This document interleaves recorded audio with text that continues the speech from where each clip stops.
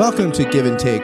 It's a podcast where yours truly, Scott Jones, talks with artists, activists, authors, theologians, philosophers, scholars, political pundits, and a host of others about their world, their work, and the lens through which they experience life. I engage my guests in a conversation that's free-flowing, entertaining, unexpected, occasionally bizarre, oftentimes enlightening and informative, and above all else, deeply human. Thanks for listening to this episode of Give and Take.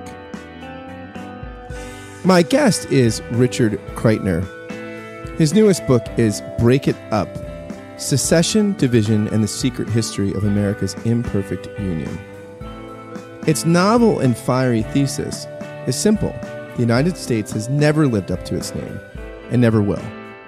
The disunionist impulse may have found its greatest expression in the Civil War, but as Break It Up shows, the seduction of secession wasn't limited to the South or the 19th century. It was there at our founding and has never gone away. With a scholar's command and a journalist's curiosity, Richard Kreitner takes readers on a revolutionary journey through American history, revealing the power and persistence of disunion movements in every era and region. It's a great book, and we had a great conversation about it. I give you Richard Kreitner. Richard, welcome to the podcast. Thank you so much for having me, Scott. Oh, it's a pleasure. You have written a book called Break It Up, and this is it's not a self-help book about relationships. It is actually, or is it? Maybe it's a self-help book for the country, right? So you're basically, it's interesting. This book is about the state of our union and whether it should, the subtitle is Secession, Division, and the Secret History of America's Imperfect Union. And you're kind of discussing this idea of secession, but you argue in the book that this is not something new. I mean, we kind of think that this is something that, kind of manifested in a kind of anomalous way in the Civil War. And every once in a blue moon kind of has a resurgence in places like Texas or something. But you argue this is an essential part of the American story, right? Like, I mean, Absolutely. You argue that this has been there since the beginning. I think it really is the American story. The fight to create a union and then to hold it together against all these different forces and interests and ideas that have been pulling us apart. And, I looked around and I just found that nobody had really told that story before. They had in little bits and pieces in different eras, but nobody had told the story of 4 centuries of struggling to form a union, to hold it together, and keep it from breaking apart. Yeah. And this goes back, right? Even before the forming of the nation and the Declaration of Independence, because you have this sort of, it's interesting, I'm a Philly area native. You spent some interesting time in the book talking about William Penn and this struggle that he fought against, because he actually thought, I didn't know this, he actually was the first an early advocate of a European Union, like a European Parliament. Really, and he was the first advocate of a European or American Union. He's kind of the author of both, actually. And he really had a hard time advocating for the ideas. I mean, it was not incredibly easily received, right? To kind of have this union of colonies. No, well, this was in the 1690s, which is like the first major war of that period between England and France had broken out after the Glorious Revolution in England. So the continent of Europe was totally torn apart, and that was creating problems in America. French and Indian raids on English colonists and vice versa. And the English colonies, Penn thought, were not being strong or united enough in forming militias together to fight off the enemy and whatnot. So he thought that if you were to pool their resources and join their governments in a formal way, you might be able to create a stronger defense against these so-called enemies, and it might have other benefits, economic benefits for the colonies. So he proposed this idea to the Board of Trade in London, which was the group of the British government, the English government, that was overseeing the colonies at the time. And they kind of liked the idea, but they saw that it would never be accepted in America, that every colony would have some reason to oppose it. So they didn't even try to push it forward. And that was really the last attempt for another, 50 or 60 years until Benjamin Franklin came along. Yeah. And you also talk in the book that there were British attempts at kind of creating unions, right? That they thought that if they could unionize the colonies, it would be easier to govern them or manage them. Yeah, well, they kind of went back and forth on that, over the course of a century and a half of colonial settlement. Would it be easier and more profitable for the colonies to be joined together? Or would that be too dangerous? They might then seek independence, and should Britain instead keep them apart? The first really real attempt at forming a union in the what would become the United States was called the Dominion of New England, and that was a colony, a union of about 7 or 8 colonies in the Northeast, from New Jersey up to present-day Maine, which is then part of Massachusetts.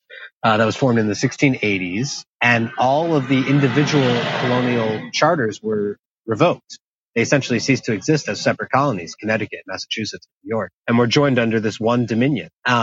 And they hated it. They rebelled against it. It was really the first American Revolution. They wanted nothing to do with each other, and they saw this union as a threat to their liberty. So they rebelled, and they overthrew the governor and forced him to flee back to England. And Britain kind of learned its lesson after that the colonists would not be united, and were probably best treated separately. So they, pursued that strategy for 50 or 60 years before, various events with the 7 Years' War forced them to reconsider once again.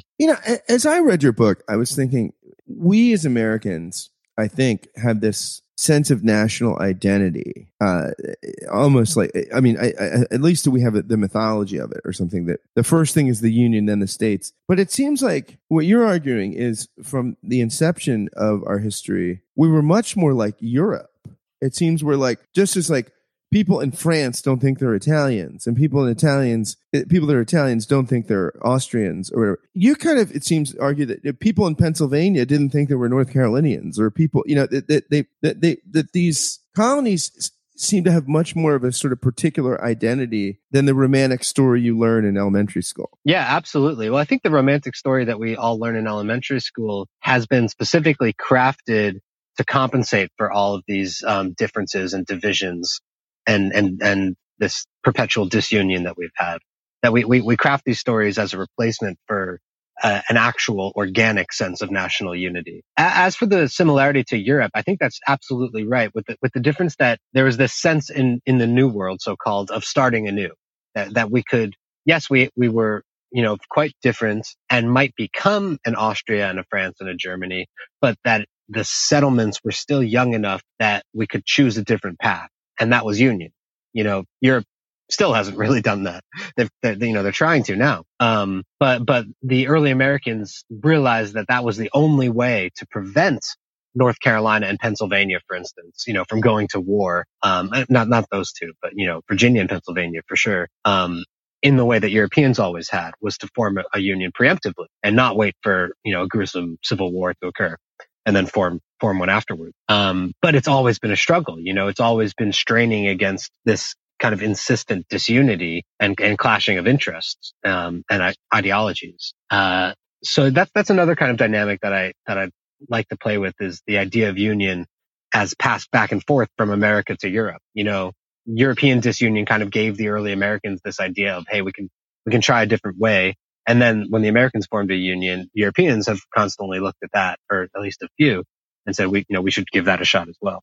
These days, they both seem to be quite beleaguered. Yeah. So, so it's interesting. Can you talk a little bit about the imagination it takes to form a union? Like because, you talk about Ben Franklin and kind of in the book and his insistence that we need a union, but it seems like now, as we look back on the 18th century, and again, the stories we learn in elementary school and that sort of thing, we think, oh, of course, that's what you do. They're all the colonists were together, and we fight the war, and we're going to start this great nation. But it was a kind of it seems like, from your work, it was a crazy idea to have this kind of centralized union, or have any kind of, it was an uphill battle and swimming against the stream. And Ben Franklin is one of these people who kind of he seems like a visionary, sees advantages to this kind of social contract that most other people didn't seem to see. Yeah, well, I think he was a visionary, but the funny thing is that in the 18th century, and I think into the 19th as well, that was a pejorative term.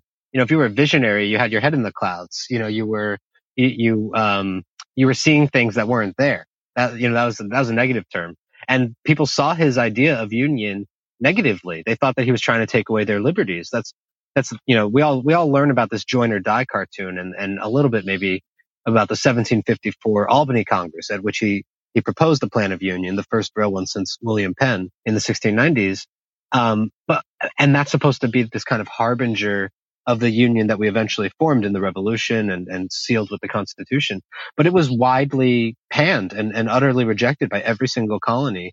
And Franklin was deemed an enemy of the people and their liberties, It was a very unpopular idea. Where did he get it? That's kind of another question that we really don't talk about too much. I think we all have the sense that the American, founding fathers more or less invented union. And they definitely did not. They had models for this, and two of them, only one I really discuss in the book.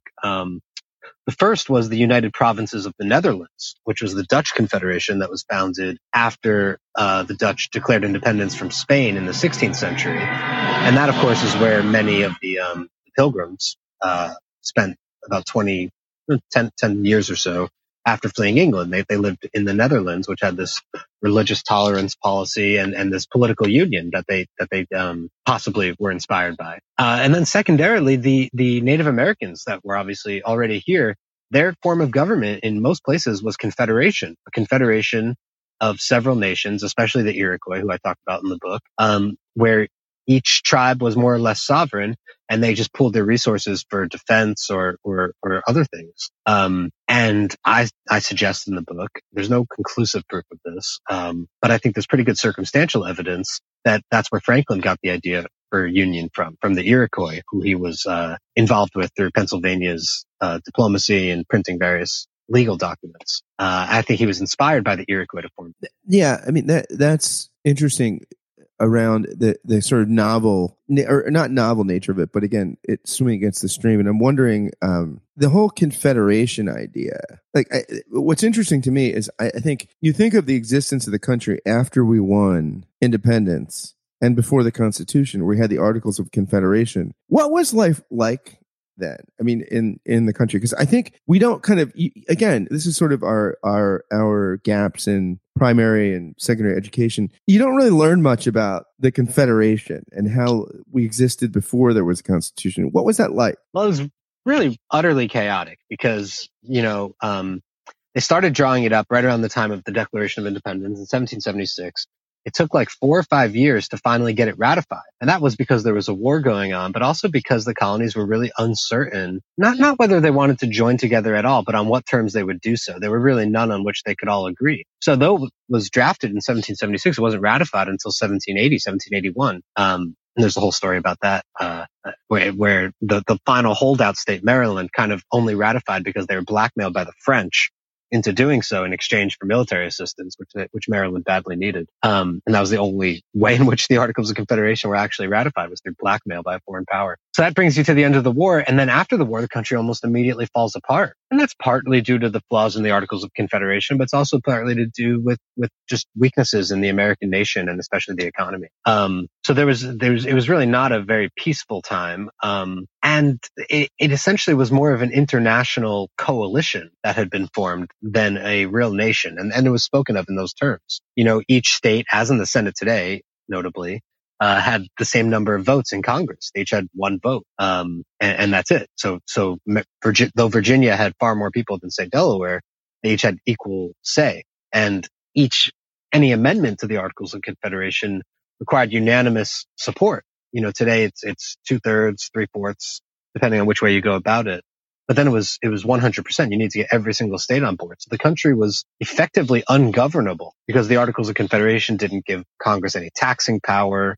It was really quite feckless. So the country was falling apart during the Confederation, for several different reasons, and for some more than others. And eventually, there was Shays' Rebellion in 1786. So it was a very chaotic time, and this is kind of a sub-theme of the book, but I think one very similar to our own, where you have this very static, almost unamendable constitution. Though the barriers to revising it now are lower, they're almost insuperable. We haven't passed a new amendment in many decades. You have this constitution which is totally incapable of allowing the country to address a very long list of extremely pressing problems. And what the founders thought in 1786-87 was that if they didn't revise the Constitution, the Articles of Confederation, the country would probably fall apart. There would either be a second revolution, kind of a populist economic revolt, that would certainly target them because they were all very wealthy, or a civil war where the states were actually fighting each other and even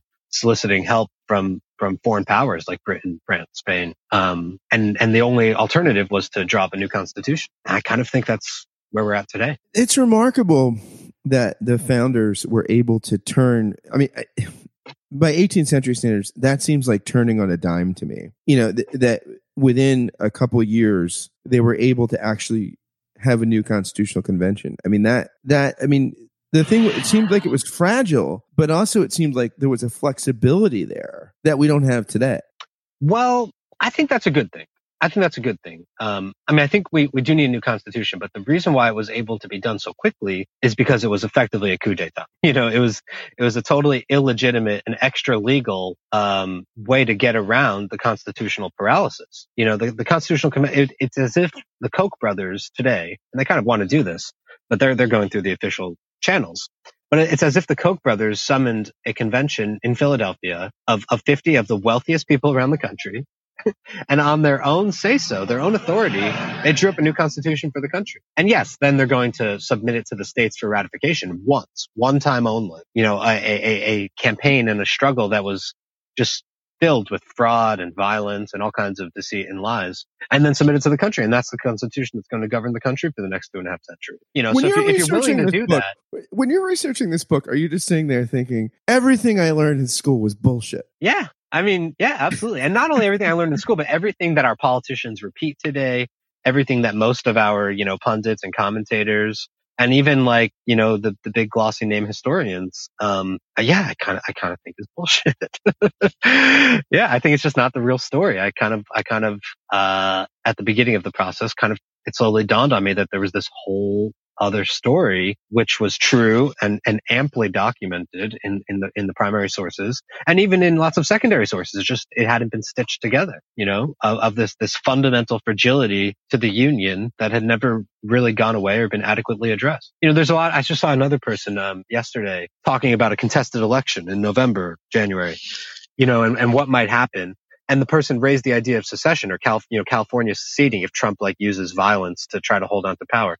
And then he just kind of dismisses it in this parenthetical aside that said, well, we fought a war over that, right? And it's like, well, I don't know if that's I'm not sure that adequately answers the problem or like lots of people are going to find that a convincing argument.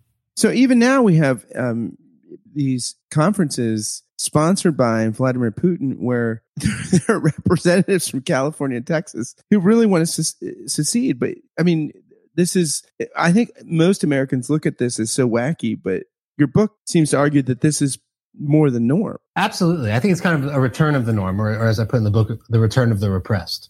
This idea of secession was kind of repressed after the Civil War and has been ever since. You know, we are the United States. It's not questionable. But I think that we never actually really addressed that question conclusively. And I'm not really that surprised that when things are getting kind of wacky domestically, that there's lots of people in different parts of the country, and I think very importantly from different political persuasions, who are saying, well, let's just jump ship entirely. As for the Russian influence or involvement, that also kind of has a very long history of foreign rivals, as I said before, in the 1780s, getting involved in America's political divisions and subsidizing or supporting separatist movements in the United States.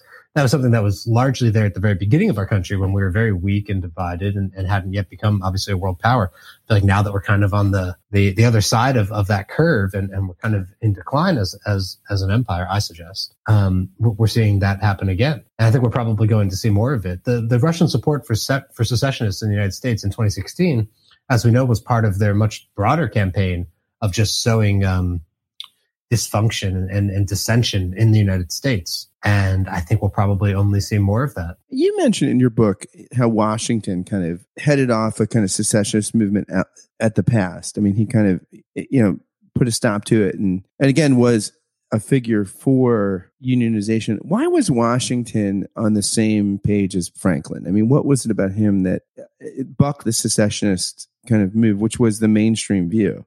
Are you talking about like the Whiskey Rebellion after the Constitution or the 1780s with Washington? Yeah, I was thinking. You tell the story where he kind of comes in. I guess it's the Whiskey Rebellion where he kind of comes in, and it was pre-Constitution. Like it was. I think you're talking about the Newburgh Conspiracy. Yeah. I'm telling the story in the book about secessionist movements, but I'm also talking about these moments of potential constitutional breakdown that may not have taken the form of secessionism. And that's one in 1782, at the very end of the Revolutionary War. The fighting had stopped, but the peace treaty hadn't arrived. And all these soldiers and officers in the Continental Army's encampment were waiting for their pay that they'd been promised, but the Congress was completely broke. So they decide, hey, well, we've got all the guns, and the swords. Let's use them. Let's go to Philadelphia and intimidate Congress to give us our money. So that's kind of the movement that he put a kibosh on. And Hamilton was actually, flirting with getting involved with them and tried to get Washington on board. And Washington said, no, we cannot use the army for this purpose. He then kind of did use the army for that purpose because he squashed the rebellion in the army encampment and then told Congress, these guys are pretty mad. You might think about giving them what they want. And then Congress did give them half of what they wanted in terms of pay and pensions. So that wasn't a secessionist movement, but it was certainly a movement that would have broken down Republican government in one way or another, and probably led to either a military dictatorship or some kind of civil war or both. But as for why Washington himself supported Union, I think he really had economic motives towards Union. He had these vast Western land holdings, which would only be secure if the country stayed together. And he represented this wealthy class that depended on interstate trade and building up a national economy. So that's why he got involved in clearing out riverways and canalizing the Potomac River so that you could have easier trade. He wanted to build a canal between the Atlantic watershed and the Mississippi watershed over the Allegheny Mountains so that you would have closer connection between the East and the West, which he thought otherwise might break the Union along the Appalachian Ridge. So I think that Washington's motives were largely economic towards Union, as were many people's. The question of what has held us together is one that I'm sort of chasing throughout the book, and there's lots of different reasons. But for a lot of people, it's been economic self-interest that a unified country or continent makes more economic sense and will lead to larger profits. Do you think that's still true? I mean, is that what keeps us together? Money? I personally don't think that's the case. We already have NAFTA, or we're essentially in some kind of economic union with Canada and Mexico. And the way that trade barriers have broken down, that may be changing now, but over the last several decades, I don't think that you really need to be in a single nation in order to reap the benefits of economic cooperation. I don't really know exactly what the answer is as to why we've hung together. I think it's been several different things at different times. Sometimes it's been chance, just the way that things played out. That's what happened at the war after the War of 1812. The war was going abysmally for the United States. New Englanders wanted to leave the Union, actually met in a convention to consider that possibility. They issued a list of ultimatums, constitutional amendments that they said if they did not pass, we'll probably secede from the Union. And the war was going horribly at that point, so it seemed likely to happen. But the last moment, Andrew Jackson wins the Battle of New Orleans. Britain sees reason to to offer generous peace terms in negotiations in Europe, and the war ends. It's an absolute miracle. Everybody says so at the time.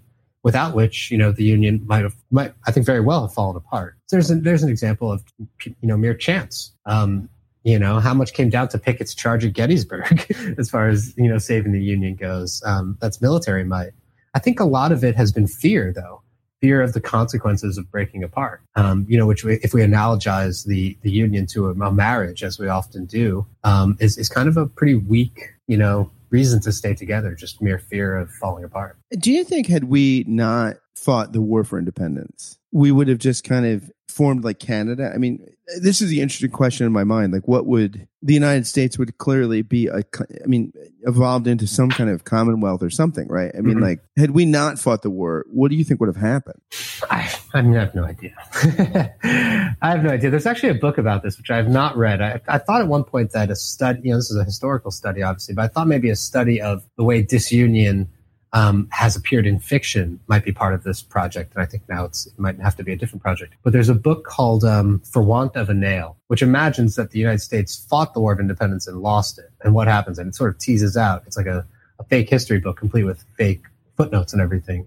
teasing out an entire scenario as to what would have happened over the next 2 centuries. I kind of am of the belief that independence was kind of inevitable one way or another. You had this really, really brash, populous set of colonies, an entire ocean away, reared on philosophies of liberty, and I think separation is another thing that I talk about in the book, that from the very beginning, from the Pilgrims, who were known in their time as separatists, the idea of seceding from an established community as a response to political tensions and problems is almost the national tradition. So I kind of think that it was inevitable one way or another. And the way it happened is just the way it happened. But if it hadn't, it probably would have happened another way. By the same token, I find the Civil War inevitable, not necessarily the way it went down, but I think that it seems pretty clear that the country had to go through a massive reckoning like that in order to, get rid of slavery. Yeah, and I find it's an interesting question, right? Like so you mentioned earlier that people opposed unionization in various forms because of a threat to liberty. At that time, why did the centralized government, like what was it about a centralized authority that was a threat to liberty? Because, I think as an American today, if I think of threats to liberty, it's generally not the federal government. It's like Monsanto, right? Like somebody that's like, winning legislation that stops me from knowing if there's genetically modified food and genetically modified vegetables in what I'm eating, right? Like what was it in the 18th century that made Massachusetts or Pennsylvania or Virginia think we're better off if we're not unionized? Yeah. Portland hasn't changed that for you as far as the threat to, the federal government poses to your own personal liberty? Okay. All right. Portland is, all right. I think we're getting back there. I think that was right for a while, but I don't know. I kind of feel like the federal, and not only liberty, but life itself. I kind of feel like the federal government's current absolute dysfunction and worse is actually a threat to my personal liberty and even life, and certainly pursuit of happiness. But that though, right, is the federal government's failure is not being strong enough. Like on some level, on the pandemic, it's that we can't organize in a way that's meaningful. Absolutely, I would prefer a strong, efficient federal government that was preserving all of those rights of mine. I kind of feel like because of the Constitution, there are structures in place that make that more or less impossible, at least in this country at this time. But as for the 18th century, I guess standing armies, they were very scared of standing armies, and they thought that the smaller a government was, the less of a menace it might be to their safety. That was the reigning thinking of the time. Montesquieu wrote in The Spirit of the Laws that a republic could only be possible within a small area. That was the tradition handed down from the ancient Romans and from Europe in the early Renaissance period in Italy, the Italian city-states, that a republic could only be in a very small territory. And it was James Madison later, after the revolution, who comes along and says, well, maybe that's not the case. Maybe you can make a Republican form continental. But for them, they assumed that a small size was in a republic was the only way to preserve their liberties. I don't necessarily think that's true, as you say. But I think there's also major weaknesses in trying to govern such a large country democratically. And we're finding that, America seems to me to be almost ungovernable. Right. And it's interesting when you look at the world, right? Like any country that's this big as the United States is and this diverse, they're either a autocracy or a struggling democracy. So you got Russia, you could say, right? Like is an autocracy. China is an autocracy. India is not a functional democracy. You can maybe look to Brazil or something like that. Like we're the only kind of country on our scale, right? That is trying to have a liberal democratic state, right? That's the great experiment. That's what I mean by union is the story of American history. Can we do it? It's always been a question. It's a major question right now, and I think there's profound doubts that we can, and certainly with the 2.5 century old Constitution that I think was created for a very, very different time. And I think that if we are going to make it, if we are going to try to keep the experiment going, I think we're going to have to take a hard look at at the Constitution. But as you said before, I mean, the odds of getting an amendment passed, even one amendment passed, let alone having a constitutional convention, is so, I mean, we can't get anything passed. Like, I mean, you can't, I mean, things like background checks for handguns, which I don't know, 60 some percent or 70, like, it doesn't matter how much of the populace supports any given issue. We're at a place where basically we can't, you know, we can't get a consensus on anything. So how would we fix the architecture that holds the thing together? Absolutely a great question. Yeah, I mean, I think that a constitutional convention, and more broadly, a constitutional conversation around the country is possibly the only thing that can do it. I don't necessarily think it can hold us together, and I think, as a lot of people have said, it very well might cause further friction and fracture. But I think it's kind of a last ditch attempt to make the thing work. You know, are we still capable of self-government or not? So I'm asking you, okay, Richard, you are Richard Kreitner. You are the kind of constitutional czar. Like we make you czar for a day, and you get to architect. You could be the architect of a new mechanism to keep us together. What would it look like? I mean, or would you break us up? No, I wouldn't break us up.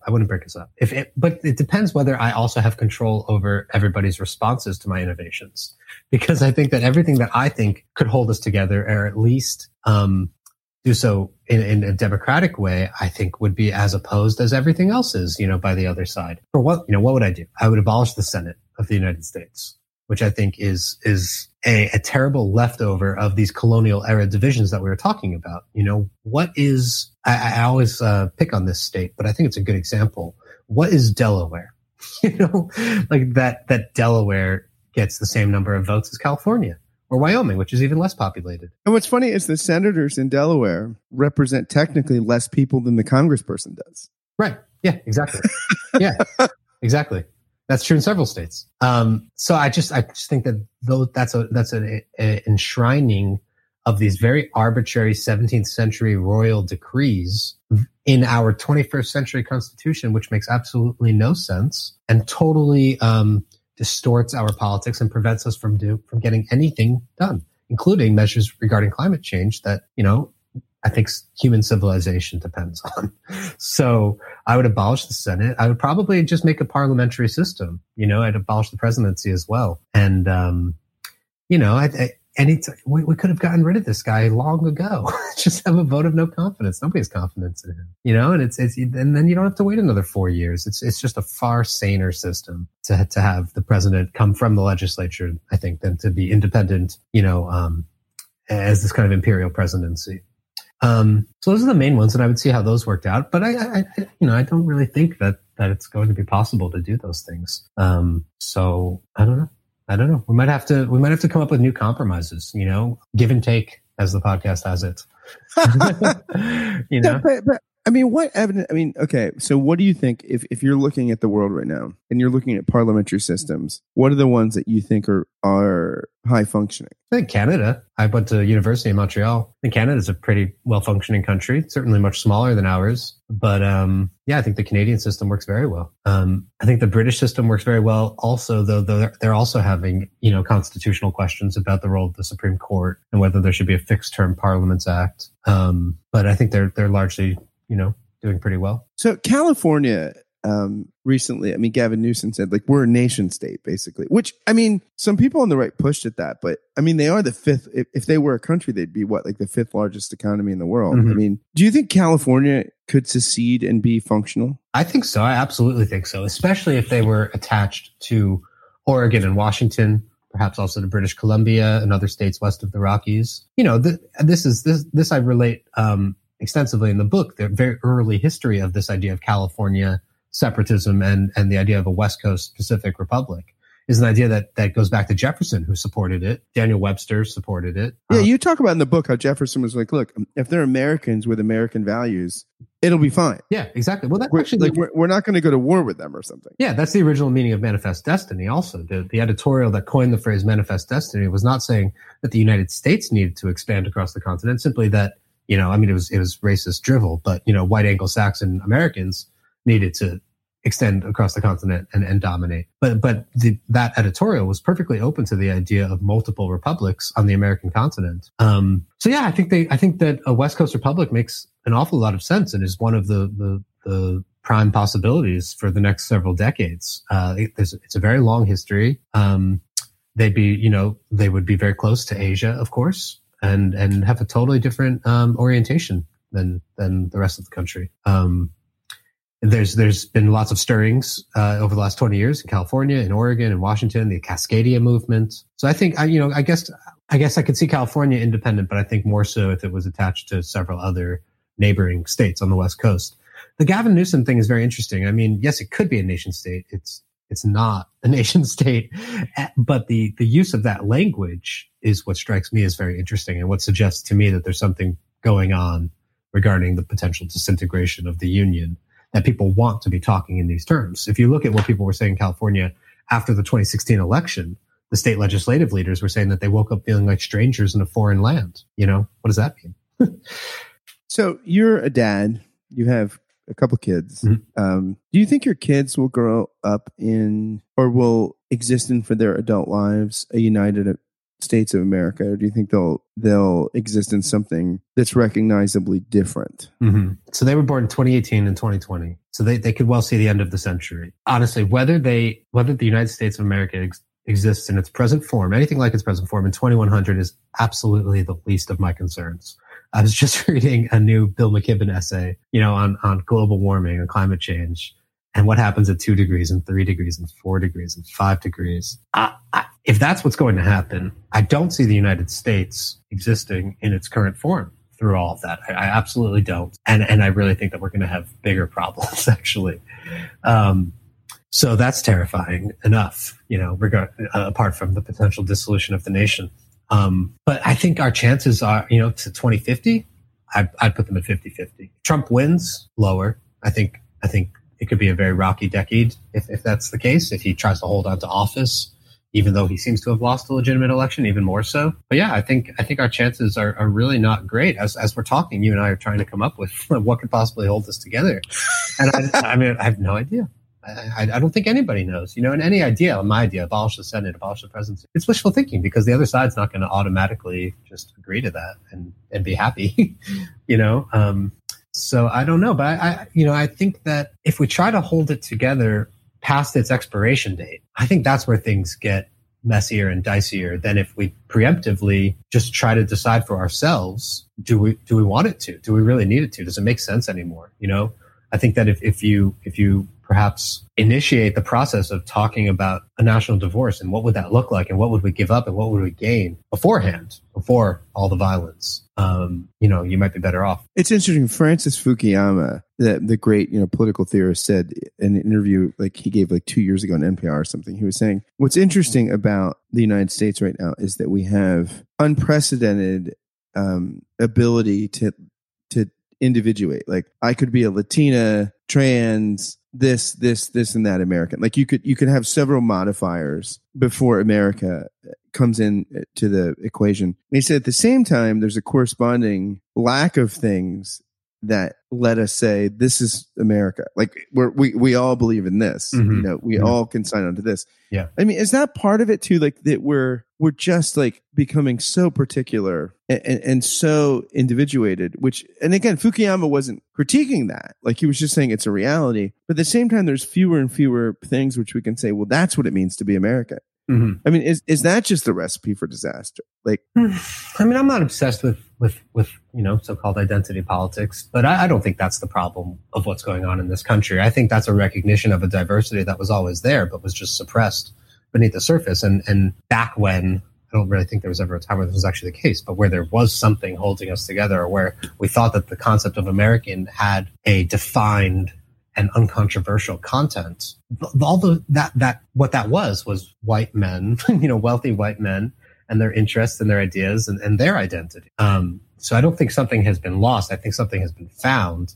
And the only question is that thing, which is irreducible multiplicity, multiculturalism, intersectionality, is that compatible with a union of 50 states, across a very large continent with lots of different interests. that's what we have to see. I don't know. But I wouldn't blame that. I don't think that's to blame. I think that that's actually a healthy unearthing of something that has always been there. What else? I thought I was going to say something else about Fukuyama, but I forget. So why would you hold us together? I mean, the motivation for, you have the process by which you do it, which you think is dubious that it could be successful, but why would you hold us together? Like what is it about the American experiment that you think is worth fighting to preserve? Two things. One, I think union is a beautiful and wonderful idea. The idea of joining lots of people together, breaking down boundaries. We're all in this together. I think it's a great idea. And if it was up to me, I would, go global with that idea. So I think just in an abstract sense, it would be an unfortunate, ideal to give up on. In a more concrete sense, that's an easy one. Climate change. I think that a united America could do a lot more to combat and reverse, and mitigate climate change than a fractured one. I think there may be, and I only hint at this in the book because I'm really not so sure about it, but there may be arguments for breaking up the country that take climate change seriously. Perhaps part of the country, the West Coast, the East, could get some things done, working with the rest of the world, sideline the parts that don't want to do anything, and hopefully do more than we're doing now, which is absolutely zero or, negative help to the rest of the world. But I think obviously the United States, is the strongest country in the world right now. And if we had continued down the path that we had started, in Paris in 2015, that would be a reason for staying together. On the other hand, if that seems not to be in the cards, then I think we need to reassess and see what parts of the country could do. That's what California did after 2016. We're going to stay with the Paris Climate Accords. We're going to ratchet up our emission standards further. And what happens? The federal government sues them. You can't do that. What happened to states' rights, I guess, would be one question. But another is, what are the costs of union? We talk a lot about the cost of disunion, I think. But what are the costs of staying together? Is that preventing parts of the country from taking action against climate change and lots of other issues that they might otherwise be able to take? I don't know. Yeah, and you see this in the pandemic, right? Like certain states, like Larry Hogan, the Republican governor of Maryland, just said, look, we're not going to wait for the federal government to do testing stuff, and had a collaboration with Democrat and Republican governors to be like, hey, we're going to invest in testing because we need to figure out testing. I mean, so maybe he was not only playing offense, he was also playing defense. Remember, he was one of the governors who got shipments of personal protective equipment and then used the state's National Guard to hide the supplies from the federal government to prevent them from being confiscated. I mean, this has been an incredible year, but that's pretty astonishing stuff. To see a state governor using the armed forces of the state to protect his state from the federal troops. The interesting development to me with the coronavirus was in April, when 3 different groups of governors around the country formed these regional federations to coordinate their efforts, both to collect supplies and also to strategize about their economic lockdowns, when to enforce them, when to lift them. And that to me could be, I don't know, the beginning of the end, but the beginning of something new, some new kind of federalism that is not about either the states or the federal government, but entities kind of in between them that take power perhaps from both the states and the feds. And you'd have, 8 to 12 of these regional formations that work together. And maybe that's the way forward. Well, you're a writer and you could write about anything, right? You're an accomplished writer. Why this? I mean, why this book? I mean, what was it that said, like, you probably have given hundreds and hundreds and hundreds of hours to this thing, to this artifact, this book. Why this book? Yeah, well, I appreciate accomplished. I feel like this is kind of my first accomplishment. I've been working on this for 5 or 6 years. Like, I had the idea when I was 24, so I was very young, and I've become a writer through the writing of this book. But it felt like an idea that kind of gathered everything that had ever gone into my intellectual makeup and all my curiosities. My parents raised me traveling around the country quite extensively. I've been to 49 states. I traveled a lot when I was in college and went on a 4-month road trip with my girlfriend, now wife, right after graduating college. I think it was like 35 states or something. So I've always been very interested in the size of the country, the diversity. I didn't study history in college, but I got really interested in history afterwards. I was interning at The Nation magazine, where I'm now a contributing writer. And then I became the archivist for the magazine. And I was responsible for going through all the back issues. And The Nation was founded by abolitionists after the Civil War, who were trying to sort of continue the fight for liberation, even after slavery's end. And I co-edited this issue for its 150th anniversary in 2015. So I was reading a lot about American history. I started with the Civil War, and then I kind of went backwards to the Revolution. And I noticed these themes of fracture and dissolution in both eras that nobody had really, or very few people had really connected. You know, these eras were kind of treated as distinct. And I kind of wanted to tell a story about that would take in all of that, all of American history, and really all of American geography as well.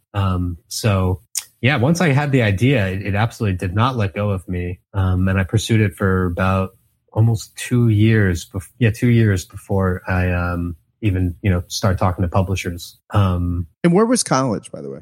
McGill University in Montreal. Oh, okay. Studied philosophy. So you're a philosopher with a steady job, which is great. I don't have a steady job. I just have a book. Ask my wife if it's a steady job. But I'm wondering, when you guys were traveling across the country, right? Like 35 states, you're a guy you've picked a team. I mean, you've worked with The Nation. You're a man of the left. Did you find yourself empathizing with people in red state? I mean, did you have meaningful interactions with people that were in kind of red state, rural America, that were the kind of Trumpite type people? I mean, yeah, well, this is 2012. So this is kind of like pre-Trump. It almost feels like a different century or something. But we certainly did start to notice the kind of fractures and storylines that people really only started talking about with the 2016 election. You know, the division of the country into cities and rural areas, came as absolutely no surprise. That's what it felt like. It felt like two different countries. But I certainly don't have contempt for, the other side or something. I don't consider myself some kind of partisan warrior. I had very meaningful encounters with all different kinds of people I can remember. Alabama motel proprietors, and we did a lot of couch surfing. So we, just stay with strangers, interact with people. How does that work? Like, how do you find in 2012? How do you find strangers to stay with? Well, there was this website, couch surfing. I'm not sure if it's still around. We've got 2 kids, so we don't travel too much, but it's a website where you just connect with people who offer to host. And it's kind of, it's supposed to be kind of a win-win situation where you, of course, are getting free lodging and they have this kind of sense of travel, even though they're not leaving their own homes. If you're having people constantly come through your house from all around the world and you have, late night chats over beers with them, you're opening yourself up to the world in a way that's not usually possible. This is like socialist Airbnb. Sort of, yeah. It was strange. There's, we eventually came to the realization that it wasn't free, that you did have to pay in kind of a social currency.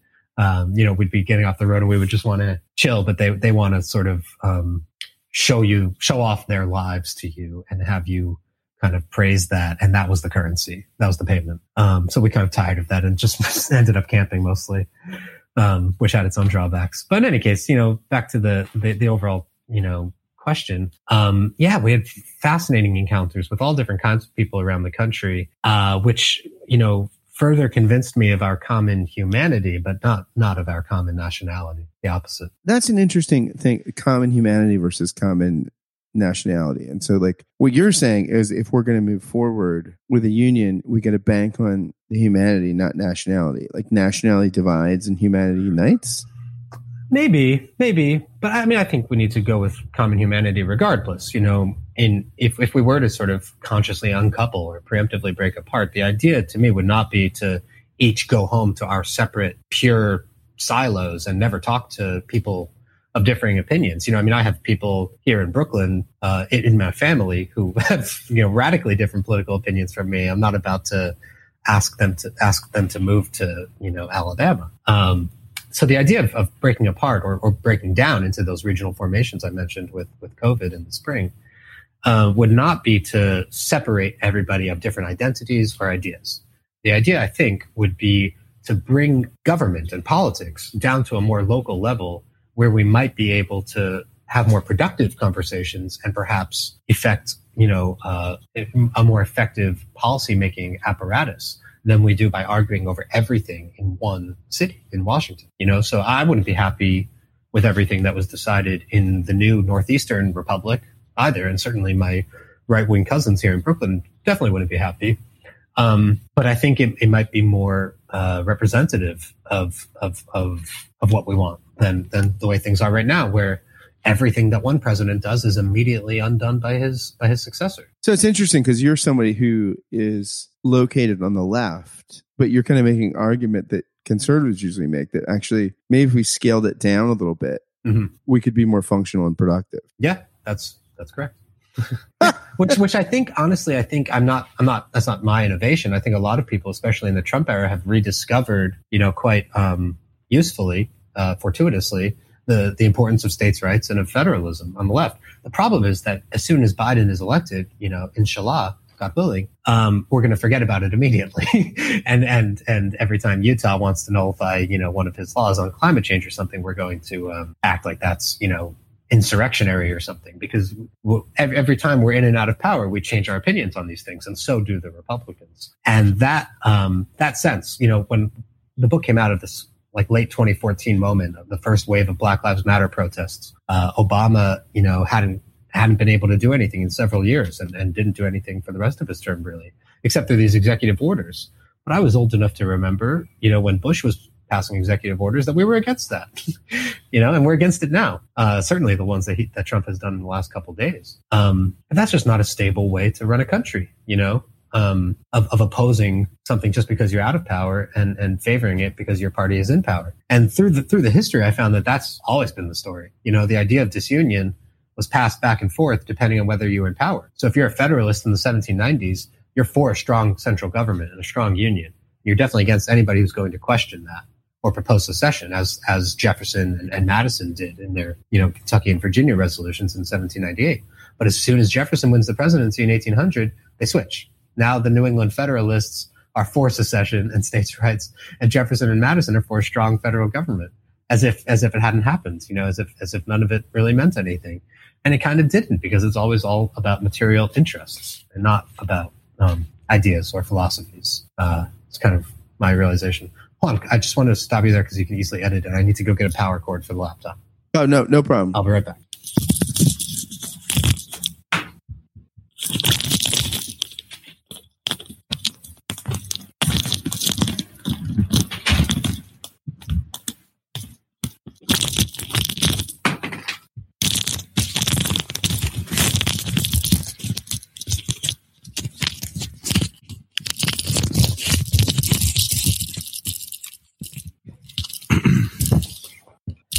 I'm ready when you are, Scott. We'll change a venue. A baby woke up. Oh, no problem. So this is the interesting thing when you talk about Jefferson and Madison having secessionists, being part of secessionist movements. Why don't we tell that story in schools? Like, I mean, this is an interesting thing because these are the founders who 12 years after they've undertaken the grand experiment are saying, okay, let's get out. Yeah. And Jefferson, I get a little more than Madison. I wanted to say it is Jefferson more than Madison. When Jefferson wanted to publish a follow-up to the Kentucky and Virginia resolutions, which had a much stronger threat of secession in it, Madison actually traveled to Monticello and encouraged him to drop it. So yeah, more Jefferson than Madison. But Madison himself, though he didn't go so far as secession, he definitely flip-flopped, as we would say, on whether the government should be, strong and centralized or more fragmented and decentralized. He went back and forth several times through his life. But why don't we tell that story? I mean, I think it's a couple of things. One, especially in the last 20, 30 years, we've become immensely worshipful of the founding fathers. There's an entire genre of, Father's Day timed books called Founders Chic. Some historians have called it, which tries to reify the founders as these kind of incredible, apotheosize them as these incredible godly like, statesmen and deities. And I think that's yet again an example of overcompensating to hold us together, to give us this shared, founding story, even though the reality is quite the opposite. The other thing is that it's kind of and I'm curious to see how people receive this aspect of the book, but it's kind of a Confederate history. It's a history that, that Jefferson Davis, for instance, told in his memoirs, The Rise and Fall of the Confederate Government. he devotes like a chapter or two in there to showing that the idea of secession was present from the founding, and that lots of different people had proposed it over the years, including Northerners. So this idea that secession is indeed an American, one of the main American principles or impulses, was an idea that the Confederates found useful and exculpatory in the decades after the Civil War. That doesn't make it not true. Yeah, and that is, I mean, do you feel like we just need like a kind of like therapy session as a country? Because it's like we have these two different narratives, union and secession. And how do we as a country, it's almost like when you are dealing as an adult with issues from your childhood or something, you've got to go to therapy, right? Like how do we do therapy as a country? Well, we have a lot to work through. One idea which I think is a very good one I support is a Truth and Reconciliation Commission about slavery and its legacy. I think we're badly in need of that. And that's part of the reparations conversation. But more broadly, I wonder if a constitutional convention is the appropriate venue for that. Not necessarily to hammer out our different ideas about American history and the founding, but what we think the country is and should be today and going forward. I heard a proposal from a guy on Twitter, a legal analyst for Fox 5 in New York, named Mike Sachs. I forget how it came up. Somebody was talking about a constitutional convention, and he mentioned that he had proposed to TV producers around the time I was starting the book, like 2014, 2015, a kind of mock constitutional convention as a TV program. They would go around the country and have these open forums where people could talk about the Constitution and different amendments and what they would and wouldn't support, what compromises they were and weren't willing to make. I think that was a more peaceful time. I'm not sure we have the either the time or the bandwidth right now to do that. I think we kind of need to get out of the massive crisis that we're in right now with the pandemic and, an aspiring authoritarian in the presidency. But, should we someday find some peaceful waters, I think it would be a good idea to take some kind of check-in like that, of the country and work through our different ideas about it. What would the mechanism look like? How would we do? We go to like I don't know. Would it be like just a conference and we're all wearing lanyards and? Oh, I thought you were going to say sending Congress people. I thought you were going to say we're all wearing wigs. This guy Mike Sachs's idea was a TV program. That where it comes to different cities. Obviously, once social distancing is lifted. And I guess something like what do they call it? Like a town hall type forum where there's perhaps some experts up there, political theorists, sociologists, maybe experts, and we can ask them questions and we can pose our own ideas, something like that. Maybe like a commission for presidential debates, but for a popular constitutional forum. And that maybe that initially is non-binding, but maybe some ideas come out of that gain real currency. Like right now, I mean. The amendment to overturn Citizens United is wildly popular. So maybe we just need something like this to get the ball rolling. Yeah, that's what's fascinating. I mean, you think about like the founding of the country, and it was sociologically and politically kind of radical, right? We're kind of like, we're not part of you anymore. Like we're doing this thing. And it seems like we're incapable now of not only anything radical, but even anything functional. Like just like, again, the number of issues like you're talking about, Citizens United, background checks for handguns, all these like things that are kind of common sense, like that would unite us as a country. I mean, we're not even talking about like climate change legislation, which is harder, but even just basic things that you could get so many people to agree with. But why can't we just find mechanisms to get the basic sort of legislative change done? Yeah, well, like I said, I think there's constitutional obstacles to that, especially the Senate, which prevents us from having, things that enjoy majority support passed into law. There's other anti-democratic provisions, the Electoral College obviously is horrible and sort of based on the Senate's model. Another problem, I should have mentioned this earlier about what would I do if I had the magic wand for a day. I would massively increase the size of the House of Representatives, which has been the same for over a century. When the Constitution was written and ratified, each representative stood for about 30,000 citizens or people, and nowadays it's about 700,000. So that's the difference of how well each of us is represented. Setting aside obviously the expansion of suffrage since then, but each of us is represented about 1/30th, or less what we were at the founding. So I'd radically expand the House of Representatives, and if the answer is, well, you can't have a Congress with 5,000 people in it, well, then the country's too big. you know?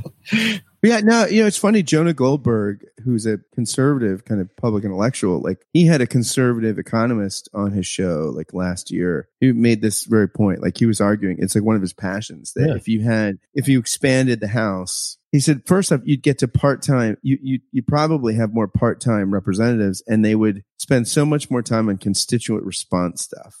Yeah. And they'd be probably Skyping into votes versus becoming creatures of Washington. Mm-hmm. And so you'd have, I mean, he thought that it would become a kind of, that just that one move, he thought would be a huge movement towards healthier democracy. That's, and there's a conservative saying that. So I feel like there are maybe some things that we can join together about. Another one is term limits for Supreme Court justices. Why can't we get that done? 18 years and you're out, and you stagger it so that each presidential term has 2 vacancies to fill, no more, no less. And you completely take it out of this asinine conversation about you can't appoint a justice in the last year of a president's term. Oh, now you can. I mean, it's absolutely no way to run a country. And I feel like there is bipartisan support for 18-year term limits for Supreme Court justices. So you do that, you expand the House. I would like to abolish the Senate. I don't know if you can get a conservative to agree with that. And you get rid of the Electoral College. You're a pretty good way there. I just don't know if we have time for that. Yeah, because I think that part of it, like, there's a guy I've had on the podcast a few times, Ed Watts, and he's an ancient historian, and he kind of charts the decline of the Roman Republic. And he said it was all norms. Mm-hmm. He's like, what held the Republic together in its good years were norms. And then somebody breaks a norm, and there's a wink and a nod, and somebody puts up with it, and then somebody else breaks the norm, and all of a sudden. So, I mean, is that part of the problem too? Like that what you're talking about, we don't have norms anymore. Like we don't have like Mitch McConnell just says, you're not going to get to appoint a justice. Mm-hmm. I mean, so is part of the need to like either break up or reform the thing radically is that we don't have enough norms. Well, I don't think it's that we don't have enough norms. It's that they're merely norms, and they can easily be broken and there's no punishment for that. That's what we're seeing. I've been getting extremely interested in Roman history, actually. So it's funny that you went there.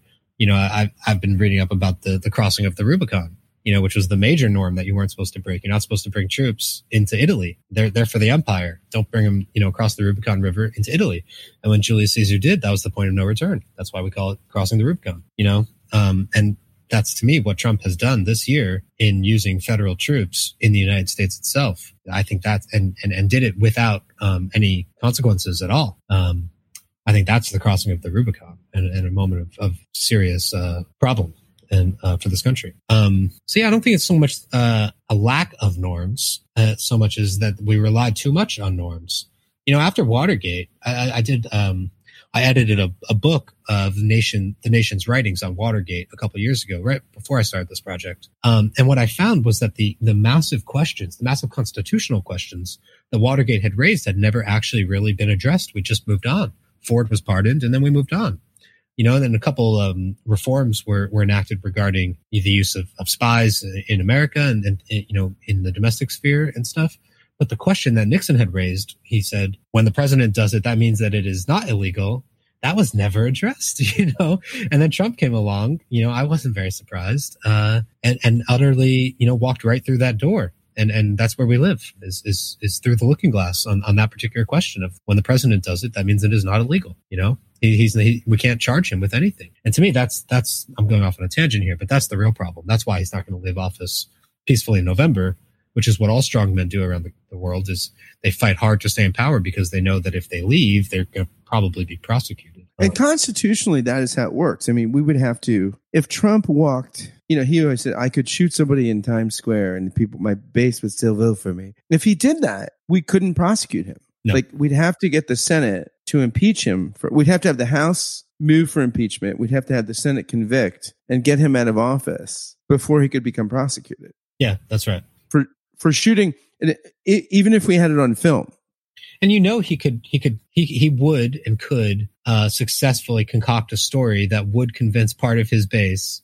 It's not that far-fetched of an idea. He's being accosted by some, assailants, presumably of color or something. Like he could actually prove his point, and I think he would probably get away. They were bad people. It was Antifa. Antifa. They were anarchists. Yeah. The Secret Service was disabled, and I had to do it. Yeah, I think a novelist of some skill could write a story in which he actually doesn't and gets away with it. So you're a philosophy major. Which philosopher in the back of your head shaped this book the most? That's a great question. I would say Emerson, Ralph Waldo Emerson. Wow. Yeah, for sure. I was reading a lot of him at the time. And this actually didn't really get in the book, but I found something that he said in his journals in 1844 during the crisis over Texas annexation that just really stuck with me. And I'm still trying to figure out how I feel about it. And he basically said that it would be a shame to dissolve this country. We were just beginning to feel our oats. Or he also said that it would diminish every man's importance. To dissolve the Union would diminish every American's personal importance, and it'd be a shame because we were just beginning to feel our oats as a country. And I was thinking about this idea of, does the Union make each of us more or less significant, in our own minds and to the world? Does being part of this project, he was concerned about the individual, which is not necessarily, I think, the most important thing. But does it make the individual more or less significant? I don't know. I found something else in James Madison's writings from the 1790s after the Constitution was ratified, when he was just beginning to tilt towards Jefferson and, smaller government and stuff. And he says the opposite, essentially, that being part of this large country makes each of us less significant than we might otherwise be. I don't know. I think that's kind of one of the questions I was trying to get at in the book. And then also, just on a more personal level, I was reading, I read about this actually in the acknowledgments, that I was reading a Emerson essay Experience, which is a very interesting piece about how it's hard to talk about, but like our interactions with the world never really get to the core of our soul. He's writing about even losing his son, and how that he was able to get up out of bed in the morning. That the external experiences never really touch us where we live. Anyway, it's deep stuff. But he had this line in there that said, "Heed thy private dream." And when I read that, I kind of realized that writing this book was my private dream. And that's kind of the moment I decided to go ahead with it. So in 50 years, let's say you're alive. Hopefully. We're in COVID-19, so who knows? I tell my grandmother my ambition is to live to 86 so that I can see the tricentennial. I was born in 1990. I would really hate to have missed any of the centennials. Yeah, I mean, so when you're looking at America, what do you want to see?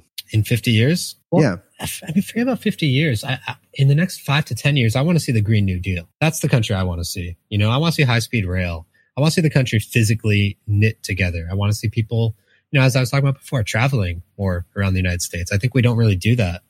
Most of the people I know in New York, on the East Coast, they're not remotely interested in Iowa or Mississippi. They don't care. They'd rather go to Europe or Southeast Asia. I'd like to see more mobility around the country, and I'd like to see a more ecologically friendly place. 50 years is a really long way away, but I think that we won't get to any kind of happy place, to put it crudely, in 50 years without taking these vital steps in the next 5 to 10 to get climate change under control and rebuild our country. And if we miss that opportunity, that's kind of why I wrote the book. Not that we're going to break up this winter, but that if we miss that opportunity, I think in this decade, then I really think that our chances are not very good for holding together, or, the more important point, holding together for any kind of good or noble purpose, which is to me just as important as merely staying united. Well, I hope we stay united, or if we don't, I hope we do it in a way that's promoting human flourishing. Thanks, Richard, for writing the book and spending some time talking about it with me. It's been a real pleasure. Awesome. Thank you so much for having me on. Oh, the pleasure was all mine. Thanks for listening to this episode of Give and Take. If you like what you've heard here, please do a few things for me. Go share about this episode in iTunes. Write a review. Give it a rating. Share the love and goodness. Or go on social media. Share a link to the episode on Twitter or Facebook or Instagram. Please pass along the love and goodness if you've experienced it here. Thanks again. Thanks again for listening to this episode of Give and Take. And until next time, friends, fare thee well.